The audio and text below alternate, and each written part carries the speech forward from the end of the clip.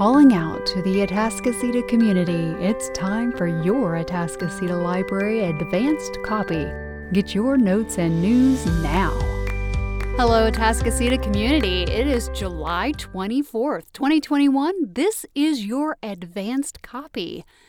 Be sure to finish up your reading for our summer reading program. It ends August 7th, so do that reading, log your books online by time or titles, and as soon as you earn that first 100 points, 200 points, or 300 points, stop by the library for prizes while supplies last. Some things are getting rarer, like our animal hats and our stuffed animals for the kids on levels 2 and 3. In this episode, Darla, Kimberly, and I got together to discuss books into movies. Hi, I'm Darla, and I'm here with Beth and Kimberly, and we're talking about movies that hit the mark and movies that miss the mark on book adaptations. So we may get very passionate about some of these things. So if this is your favorite book adaptation, or you hated this, sorry in advance. I'll go with the passionate one. Inkheart. Inkheart is an amazing book. It's an amazing audiobook by Lynn Redgrave. And then the movie. Okay, I need to jut in right there for just a moment. Paul Bettany makes every scene better. Go ahead. Oh, yes. And he was well cast, I must say. He was well cast. And especially if you ever listen to the audiobook series, the first audiobook, like I said, Lynn Redgrave is wonderful. They should have gotten Paul Bettany to do the second one. Hear, hear. Because they had Brendan Fraser, because he was, he was Mo in the movie and he was the star. And unfortunately, his kind of Cockney accent sounds just like French Cajun. And I was like listening to it, I couldn't listen to the second book on audio. And I LL'd it because I had to get it in a special format. And no, he ruined it. And then he did, they actually released that before he did the first Inkheart movie. And then it came out, and the character he plays is so different in the book than the movie that it ruined it. It's one of the main characters. And, he wasn't the right age, and his personality didn't match. But like I said, the supporting cast was wonderful. Mm-hmm. It really was wonderful. And I was like, if they'd gone with like an all-English cast, or if they'd done something else, it probably would have. There's so many wonderful actors out there. There were so many people I could picture as Mo. And when you're cast kind of against the type in the book, find some way to make that character relatable and likable in the relationship with your child. And boom, it was just sad. Right there with you on that one. It didn't seem like he and the young lady, that relationship didn't click for me. Yeah. And he was a single father raising a child, and they had a really close relationship, and the whole thing with the books and everything. Yeah, it just fell really flat. And I was so sad because I loved it. And it was just wah wah. So as for good ones, great ones, I really love The Fault in Our Stars. They kept very accurately with the book. There was a lot, it had a huge fan base, and so when you have a huge fan base, sometimes what happens is people are like, but you left out, and you left out. I mean, there were small details in the book that showed up in the movie that was like, oh. And then there were things like Laura Dern plays the mother, and I'm blanking on the mom's name, sorry. But she plays Hazel Grace's mom, and there's a whole line in the book about, once you're gone, I will no longer be a mother. And in the book, it was kind of sad. But when it came out of Laura Dern's mouth, and I'm in the movie theater, I lost it. I boo-hooed. Because you feel for the mom in the book. But when she comes to life, and Laura Dern was so wonderful as her, then you feel it. You really feel it, and the acting I thought was superb. The casting was done really well. And you were engaged with these people. And so I thought that was a very good adaptation. I, of course, brought like boxes of Kleenex with the people that I came with because it is very sad. And that's interesting, which is kind of separate from our discussion. But for her to say that even when her child is gone, that she's no longer a mother, I wonder how women who have lost their children, which, guys, I haven't, so I can't really express this well, and I apologize. But they're mothers. Yes. Mm-hmm. And I do wonder how, and I'm sure there are women out there who watched the movie, who heard that line, and what that line did to them. Mm-hmm. And so I haven't seen the movie. I haven't seen the book, guys. That's why I'm reacting to this moment that she brought up. The Hazel's reaction to that was, you will always, you've always been, you always be my mom. So I think the character was shocked by her mom saying that. But her mom had spent like her whole life taking care of her because she had a long-term illness, a terminal illness. And so I think she'd spent so much of her life in, doing this. Okay, so she saw her life as one particular role, and that role was gone, and she just happened to name it Mother. And that's what she felt that, when this journey was over, then what was she going to do next? And she felt guilty. In the book and in the movie, you see the guilt that she feels because she's actually taking class. She's actually preparing herself for life after this role as a caregiver. Gotcha. Okay. I get that. I understand it now. Thank you for the clarification. Yeah, I think she's kind of preparing herself for life after being a caregiver and feeling guilty that, she is preparing for this life. And that what is going to be, what does she say when people say, do you have children? Mm-hmm. Well. So I think she portrayed the grief really, really well and the conflict of, she felt guilty for taking night classes she was taking, I think, night classes or online classes while she was, taking Hazel around to different things. And I think you could really tell that. And on the page, it was there, but you tend to, think about the main characters more. Yeah. But having this person come to life and also well, as you're thinking of name, I'll just, Laura Dern is just a fantastic actress, and she just elevates everything. And it was very faithful. And like Ela said, even the minor characters were all really faithful. William Dafoe. Oh. Man, you hated him in the movie. And it was good, because you should. Yeah. You should really want to punch him. So, like I said, very well adapted, A+.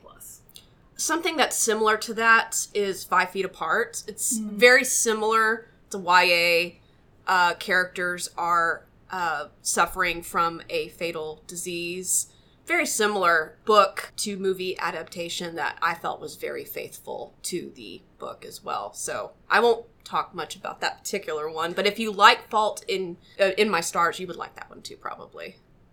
So I'm going to talk about what I felt was a good adaptation, but wasn't actually very faithful.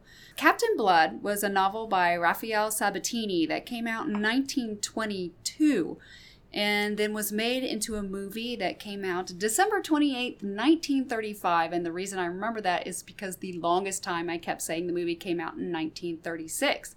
That's only because it came out December 28th of 1935. It might as well have been 1936. Anyway, Captain Blood, the movie, starred Errol Flynn and Olivia de Havilland. It was the first time that they were paired together, and they had done several movies after. But the adaptation from book to movie, even though it wasn't faithful, it is the only book adaptation where it made sense, where the things that they cut and the adjustments that they made to the characters, like taking one character's role and then placing it on another character that was already introduced, made perfect sense, because the book is Captain Blood, His Odyssey. So it goes through like several small stories as he's adventuring and his growth and his change as a character. And honestly, you don't need in a movie a cast of 60, you can remove those, and it made sense. It wasn't like, let me take what this character did, put it over on this person who would never have done this. No, it fit into their persona. It fit into their life story. So, and it's actually a really fun book too. So if you like classic literature and all the problematic things that come up with the way things were written back in the 1920s, just fair warning there. But it's actually a really fun book as well. And of course, I'm an Errol Flynn fan, and so I loved the movie. So that's the one that the adaptation wasn't straight one for one, but it made sense. I liked that one. The one I didn't like, and I think it's kind of everybody's favorite Peter Jackson movie to basically just stomp on, was the adaptation of The Hobbit. The Hobbit it's not 3 movies. At most, it's 2 movies, but it really can be done very well in one. It's a very hero story, absolutely the hero's journey. If you're familiar with Joseph Campbell, the book is fun, it's inventive, it's a little silly, it's dangerous, and it's witty. I mean, just read the section where Gollum and Bilbo are having their riddles in the dark, and it's amazing. Peter Jackson decided he needed to let everybody know what else was going on at the time. We didn't. We really didn't need to know. Some of Peter Jackson's kind of quirks are fun and interesting. They worked really well in The Lord of the Rings, but they didn't work well when he was trying to do things by making the Brown Wizard humorous. He was a kind of a goofy guy anyway in the books. You didn't need to add weird stuff like, a bird pooping on him. It just added absolutely nothing to the story. So that's my good, Captain Blood, my missed the mark, The Hobbit. So I'll start with my negative. I am a self-professed twihard. I absolutely love the Twilight series by Stephenie Meyer, and I always will, but the movies are problematic. For example, I was just telling Beth the other day how much I enjoy reading the book every year, and there's a line in the book that says, "And so the lion fell in love with the lamb," but when you see it portrayed on the screen, it's cringy. It's awful. Yes. Because teenagers would not say that, ever. Yes. Even 107-year-old ones, I think. Yes. So that's problematic for me. I think the main problem I have with the Twilight movies, and I would probably say most people would agree with me, is Kristen Stewart is awful. She is a terrible actress. She acts exactly the same no matter what movie she's in. She has the exact same expression. She never smiles. She doesn't portray anything. And for a while there, she was the highest paid actress in Hollywood, and I absolutely do not understand why.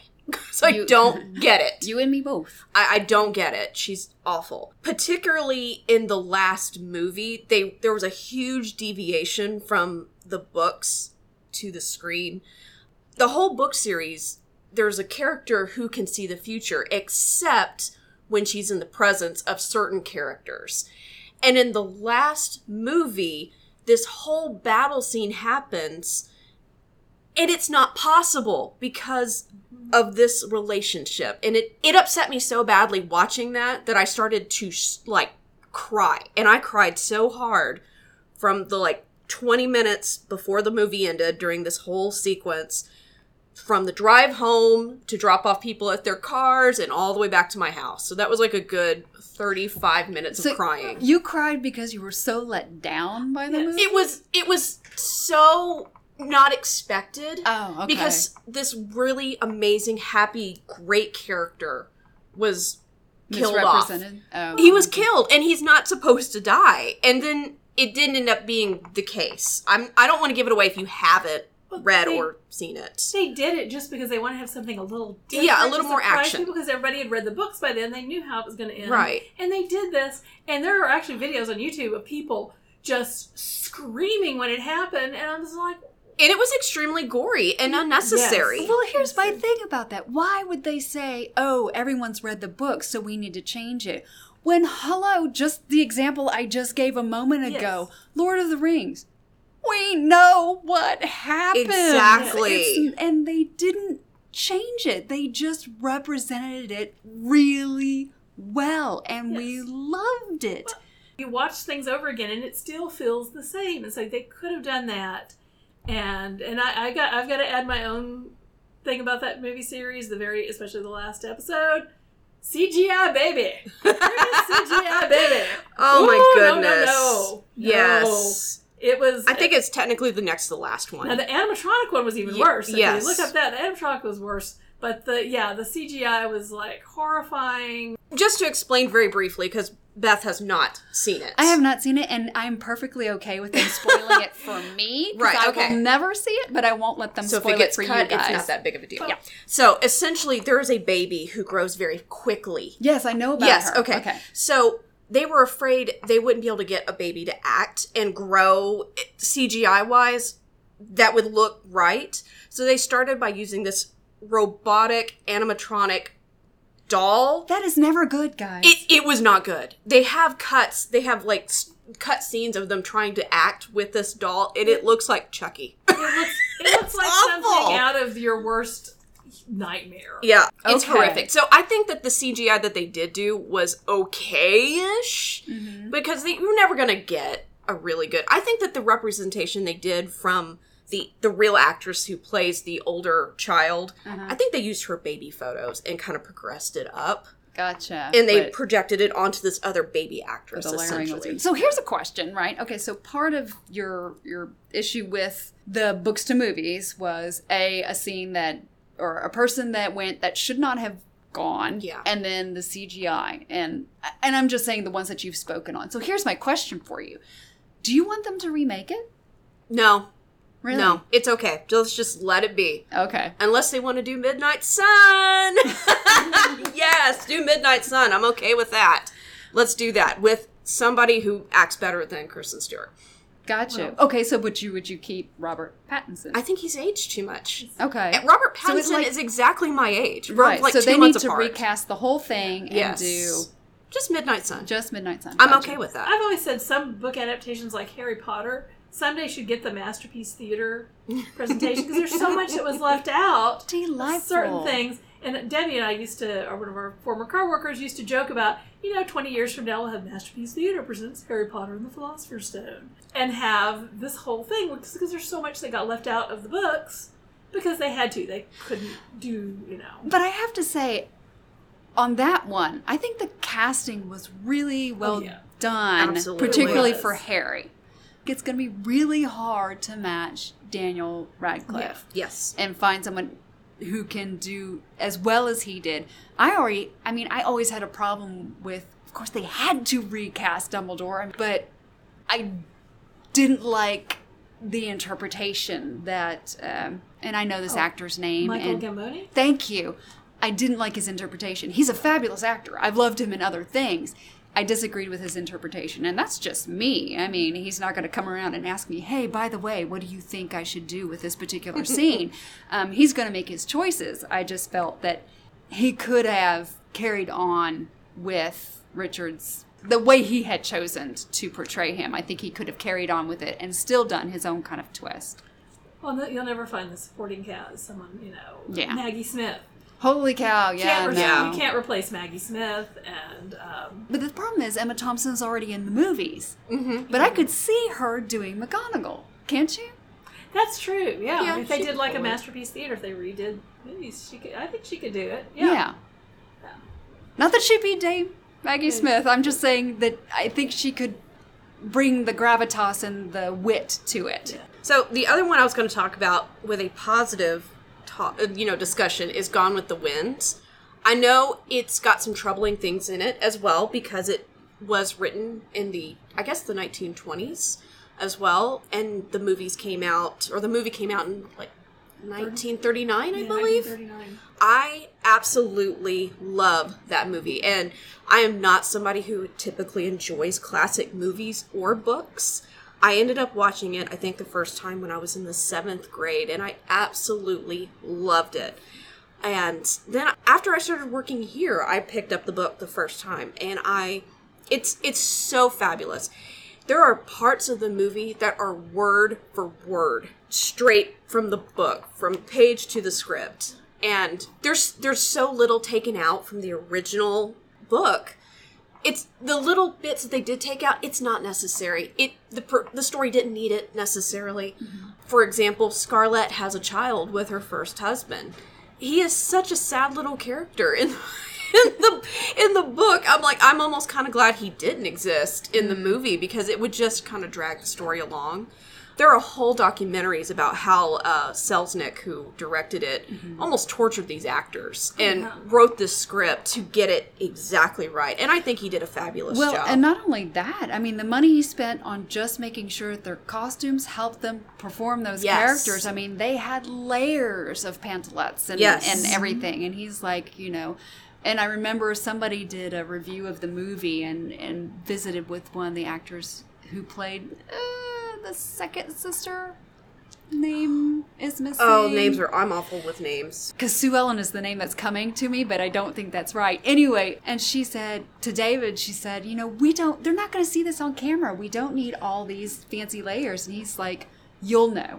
Mm-hmm. And he's like, it'll inform your character. So yeah, he went all in on this Yes. movie and creating it. And I agree with you. As a child, it was definitely one of my favorites. When they released it again in theaters, I took my mom. I loved that they had the intermission in the middle like they used to. yes. That was so much fun. It was delightful. And yet now, in recent years, as I've gotten older, it's hard to watch. As you alluded to, things that were made then and our sensibilities and our understandings, they don't mesh really, and have to acknowledge that and try to reach out to understand more. And so that's what I tend to do. But go ahead. Sorry. I would say the only criticism I have of the movie itself is that, I am sorry, but those are not Southern accents. Those are not Southern accents. I hear the British in... She has some vowel issues Yes. in which her vowels still come out very clean. Yeah, no, I agree with that one. And Yeah. it has, I must say, the cinematography and even score. though special effects, Yes. the score, everything on that is just really impeccable.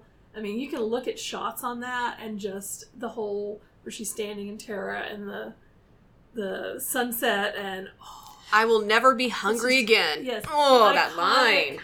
beautiful scene. But it's really the music. Watch that Yes. scene without the music and see if it hits you just as hard. And we'll have to save that for another Yes. podcast where we talk about iconic movie music and Yes. how that elevates what would have been just a line from the book. So, Or a scene. Psycho. or a scene. Oh gosh, yes. Wah, wah, wah. The difference between, oh my gosh, that woman's just being sprayed with chocolate, and oh my gosh, she's dying. Well, that was our best and worst of books into movies adaptations, and we'll see you next time. You've been listening to Atascocita Library Advanced Copy. Thanks for Bonnie to sending in her guesses for our book clues last week. These were the clues. Through the darkness, clickety-clack, coming closer down the track. Hold your breath so you can hear huffing, chuffing, drawing near. So our first book was Steam Train, Dream Train by Sherry Deskey Rinker. It was published in April 2013. Not only does Steam Train, Dream Train use a lot of wonderful rhymes and rhythm, it also has a lot of onomatopoeia. Now, onomatopoeia is words that sound like what they describe. So in this case of Steam Train, Dream Train, when we have huffing, chuffing, and clickety-clack, you're having all those words creating sounds, which creates atmosphere. For our young adult pick, it was beautiful, of course. I couldn't deny that. Everything was green. The trees, their trunks covered with moss, their branches hanging with a canopy of it, the ground covered with ferns.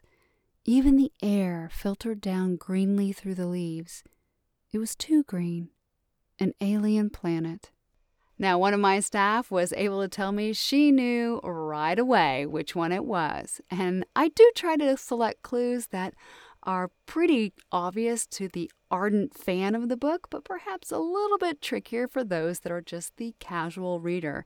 This selection was Twilight by Stephenie Meyer. It came out in October of 2005 and is the story of a young woman named Bella who moves to Forks, Washington, who meets a very interesting man named Edward who has his own kind of sparkle. Our last book clue last week was this one. Two households, both alike in dignity, in fair Verona, where we lay our scene. From ancient grudge break to new mutiny, where civil blood makes civil hands unclean. From forth the fatal loins of these two foes, a pair of star-crossed lovers take their life, whose misadventures piteous overthrows do with their death bury their parents' strife. The fearful passage of their death-marked love, and the continuance of their parents' rage, which but their children's end naught could remove, is now the 2 hours' traffic of our stage, the which if you with patient ears attend, what here shall miss, our toil shall strive to mend. Now, for some of you, you may have had to reach way back into your high school days, or if you remember the movie that came out in the 1990s, that was the opening to Romeo and Juliet. Now, Romeo and Juliet, of course, was one of the many plays written by William Shakespeare. It was written early in his career, and it's about two young Italian star-crossed lovers whose deaths ultimately reconciled their feuding families.